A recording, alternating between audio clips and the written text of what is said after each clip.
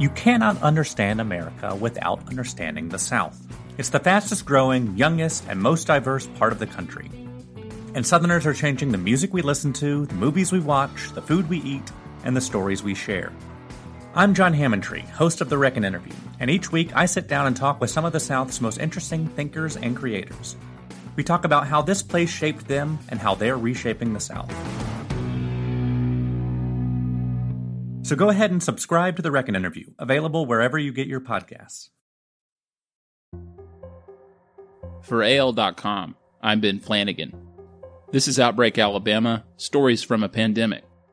There are a lot of reasons to do virtual school, but it's going to be a tough decision and it's going to be an individual one. Today we hear from AL.com education reporter Trish Crane. She's covered every new development related to the impact coronavirus has had on the state's education system.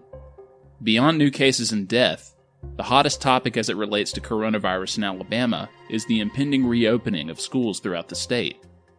Education officials in more than half of Alabama's 138 school districts have rolled out plans for how they plan to start the school year. Nearly all of the plans give parents and students a choice between traditional in-person school and virtual school. And while most have detailed plans on what will happen if a child or teacher carries COVID-19 into the school, Trish reports that few give a clear picture of what might trigger a school to be closed and in-person learning shifted to virtual. School officials did not expect coronavirus cases to spike in mid-July, so they've had to adapt quickly while responding to pressure from parents and teachers. I talked to Trish about the scramble to reopen Alabama schools as cases continue to rise, what school days will look like for students who choose in-person or virtual education, and which questions remain unanswered for parents and teachers. Trish, all anyone can focus on right now is reopening schools in Alabama, and more than half of the schools have shared plans for how they plan to open the school year, giving parents and students a choice between traditional in-person school and virtual school. And we're less than a month out before some of the schools open as soon as August 5th. And cases are still rising in Alabama, which you note in your most recent article that officials did not anticipate for mid-July. And some plans are a little vague about some scenarios, and some schools haven't even shared their plans. It just seems like all this is a bit of a scramble to reopen next month. Is that a fair description? Well, I think the scrambling part, yes, is a fair description, but I think it's a scramble because we didn't think we would be where we are right now with rising cases, right? I mean, schools have been putting together plans, hours and hours, hundreds and thousands of hours of work have gone into how do we make the building safe? What are we going to do on school buses? Let's go count our capacity. You know, all of these things. How are we going to have shared supplies? Well, we're not. We're not supposed to. So I think that the plans have had to keep changing, and that's what feels like a scramble. But the officials I've spoken with, they're just being very intentional with, okay, here's where we are. This is the plan now. Next week, the plan may change. So it's that constant adaptation that has got to be. I mean, the superintendents are under tremendous pressure. Educators are worried. Everybody, there's just a ton of pressure on the education community right now. Well, and AL.com has published and reviewed more than 80 plans, according to your piece, and nearly every district is offering at least two options, traditional and virtual. And some schools are using different terminology as it relates to the virtual option. What are those terms, and what do they mean? Yeah, this is really important for parents who are trying to make these choices to understand their school district's plan. Education's hyperlocal here in Alabama, so you've got to know what your school district is saying. So everybody is pretty much using the term traditional school for what we, regular, everyday, in-person classes. And so traditional school typically refers to this in-person classroom setting. So then you get into the virtual world, the online, distance learning, remote learning, blended learning. There are a lot of terms for what they're calling virtual school. And virtual school really means that you're taking your classes online. So again, make sure you understand, some districts have gone into more detail than others, and they'll say, well, we're going to do traditional learning unless we have to close the building down or parts of the building down, or your class has to go home because of a sick child. then you switch to remote. So there's sort of, again, it's all in the terminology. You've got to make sure you understand what the plan is before you make your choice. When do parents have to make that choice? And even if they pick one option now, can they switch as the semester goes? Yeah, that seems to be causing families a lot of angst. This feeling that they're locked into whatever they choose. Most of the plans are saying you're locked into whatever method you choose until you can switch at the 9-week grading period, the end of the 9-week grading period. Some of them say you are locked in for a semester. And, it's not to be mean to parents or, to force them into a corner. It's a matter of staffing. You have to find your virtual teachers. You have to get them set up, and you have to have your in-person teachers and get them set up. And plus they are going to be a little different. Virtual school is a little different than in person, and the virtual program might be teaching, things in a certain order, where the in-person teacher might be teaching things in a little bit of a different order. And so switching back and forth, you run the risk of losing some continual learning opportunities. So as far as when they have to make the decision, those deadlines are coming up. I know that some districts are, as of Monday, today, they have to make that decision. So make sure that you understand what you're signing up for. And, I think that school systems, they sound very rigid, but I can imagine, schools really want to help kids. So if the method isn't working for your child, open that conversation with your child's teacher and with other people at the school, and maybe you can switch before the 9-week or semester deadline.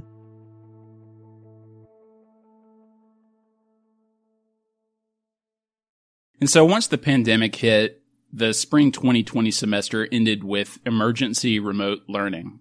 How will these new plans for virtual learning differ from what schools rolled out earlier this year? It's a great question. Over the summer, the State Department of Education purchased a platform for schools to use to do virtual school. Most of the school districts, it's a state law. All school districts had to offer a 9th through 12th grade course plan online. That's been a law for a little while, but K through 8 did not have to have a virtual option. So that's why the folks at the State Department said, we're going to offer y'all some sort of virtual school. Everyone says this will be different. What happened in the spring was, you had teachers who'd never taught online. Tons of instructional packets, copies were made. Kids had to get, paper. But since then, folks have been adding digital hotspots. They've put Wi-Fi on buses to park out in the neighborhood so that kids can access Wi-Fi. Most everybody says that if you choose virtual, of the plans, the ones that are out there, everybody says if you choose virtual, you're going to be provided some sort of technology, but some of them specify you have to have your own internet access. So again, make sure that whether you or not you're going to get equipment for your child, or whether or not you're going to have a digital hotspot to have good internet access. All of those things are really important. Virtual learning is difficult for a lot of kids. You've heard Dr. Mackey, the state superintendent, over and over say in-person learning is preferred. In-person learning is preferred. So I think everybody knows that this is going to be another tough go of a school year. Well, and for the parents who choose the in-person option, how are schools going to keep those kids safe? This is obviously an unprecedented moment for everyone nationwide, but really no more so than for our schools. What should a day at school look like under these new guidelines this fall? That's a great question. And, we saw that change last week when Governor Ivey issued the statewide mask order. Now, it is set to expire before schools open, and a few schools have said, yes, students will wear masks. Most say we encourage students to wear masks. But so let's walk through a school day. We'll start with school buses because a lot of kids ride school buses to school. We know that's going to be a challenge to social distance. Schools just don't have the money to purchase enough buses to get kids to school on time and have one child in every other seat, which is, was original CDC guidance, make sure that you social distance. So some superintendents have been straightforward and said, look, we're going to do the best we can, absolute best we can, but you've got to talk to your child about facing forward, about, not touching each other on the bus. School bus behavior does not lend itself to social distancing. So this is going to be a challenge. Some of them have said that students will have to wear masks on the school bus. And then others say, we're going to see what that looks like. Districts are encouraging parents who can take their children to and from school to please do so, to reduce the load of riders. A couple of them have said that bus drivers will check temperatures. That's not entirely practical. According to some State Department officials last week at the board work session, they said, loading and unloading a school bus is one of the most dangerous times for kids. So you don't necessarily, like from traffic, those kinds of dangers, right? So you don't necessarily want to hold everybody up for temperature checks, but that's going to be an individual district decision. And so you've gotten on the school bus, you're probably going to come into school through one door or, 2 or 3 different entrances. Some have talked about the flow of traffic will be one way in hallways, and these are plans, right? Until some don't even know how many students are actually going to return to in-person. In fact, most don't know how many are going to return to in-person classes yet. So you kind of have to know that before you can figure out how you're going to get kids moving around. Water fountains mostly will be turned off. Some of them are being converted into bottle fillers. Some plans said that there will be disposable cups available by water fountains, but water fountain use is discouraged. Another thing that's being not used anymore are going to be lockers. A lot of the districts are saying we're not going to use lockers. Kids are going to keep everything in their backpack. I didn't see a whole lot of talk about textbooks, like what are we going to do about textbooks? But I think that's still kind of questionable. I know that the State Department wants to move to digital textbooks wherever possible. Let's see, lunchroom. A lot of talk about lunchrooms. Most appear to be using, saying that lunchrooms will be limited to 50% capacity and that classrooms will be used and kids can eat outside. And, as long as the weather permits, they're going to be very flexible about where kids eat. But, the younger kids will likely be eating in their classrooms. One went so far as to say, we're not doing pourable items anymore. No more grits, no more soups, just to limit the number of spills that can happen in classrooms. Most talk about how they're going to try and, keep classrooms as clean as possible. Kids are going to be encouraged to wash their hands often. Some go into detail about restroom breaks. Only certain numbers of kids will be allowed in the restrooms at times. And it's a lot. Some of them talk about electives where, parents want to know, are kids going to have art? Are we going to be able to do PE, music? One of the real sticking points for that I've heard in the national conversation are choir and band.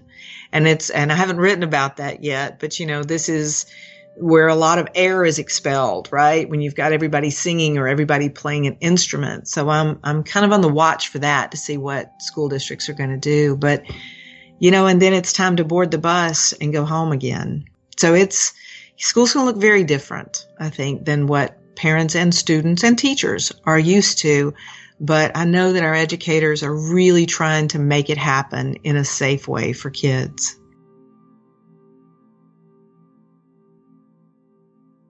Well, there are just so many moving pieces. Based on everything you just said there, how plans are different statewide from school to school. And I just wonder, based on everything you just said and all that you've reviewed so far, does Alabama's school system seem ready for this? Do parents and teachers feel like the plans are thorough and that their kids will be safe or that they will get the education that their kids need if they stay at home? Are they ready? That's a great question. I wish I could answer it definitively. I know that teachers and school officials recognize the benefit, and parents recognize the benefit of children being in school, socializing. The American Academy of Pediatrics came out with a statement, said we really need in-person school for kids' social emotional health. This is where kids get fed. There is a reason to have school beyond academic learning. And I think that most parents that I've talked with that are struggling with the decision, there's a risk involved. There just is. And I don't think there's any way, I've not seen any plan that says we're going to be able to keep your child 100% safe from catching COVID and or bringing it back into your home. So, it's a risk cost benefit analysis, I think, for most parents. Teachers are still very much at the table. They're very worried. Some of them are not. Some of them are, we're ready. Let's go back to school. Some of them are not looking forward to returning to school at all. And because they're worried about their health. I mean, we could go on and expound on what happens if a child gets sick or if a teacher gets sick, who's going to teach that class while the teacher is out. And there's a lot that's still up in the air that I think schools are going to have to react to as it happens, because plans are just that. They're just plans. So you cannot detail every single circumstance that might happen. But I know they're really trying. And I think parents who are considering doing in-person school just really need to think it through and talk to your school officials. I mean, I think there's, if there are particular doubts, I think most are encouraging kids will go ahead and sign up for virtual school. Medically fragile kids, there are a lot of reasons to do virtual school, but it's going to be a tough decision and it's going to be an individual one. Trish, my last thing for you. What questions are still unanswered about this from your perspective, whether they're from parents or teachers? Some of the questions that I still have are what might trigger a school to close? Last year we had a statewide closure. We had one case reported and all the schools closed. Now we're in this position of we have more cases than ever and we're opening schools. So what will be that trigger? A couple of schools have detailed plans about if 20% cases are positive or something like that on a sort of a hyper-local level, talking with local health officials, looking at what the Department of Public Health's data shows, but that's still unknown. And that's what you're walking into if you have traditional learning on your mind. If that's your choice, you don't really know when you're going to be sent home for temporary remote learning. And that is going to be real interesting to watch. Beyond that, I think I have lots of questions. Textbooks are one of them, art supplies for kids, Clorox wipes. Will districts pay for personal protective equipment for teachers? I still have a lot of questions, and I think that over the next couple of weeks, we will get more answers to those questions. But I do expect, a couple of school districts have already said we're going fully virtual. We're not reopening schools. And I do expect more districts to make that announcement. Probably not a whole lot more, but there will be some more that will choose virtual school for the first 9 weeks and then, see where we are. Trish, thank you so much. Thank you, Ben.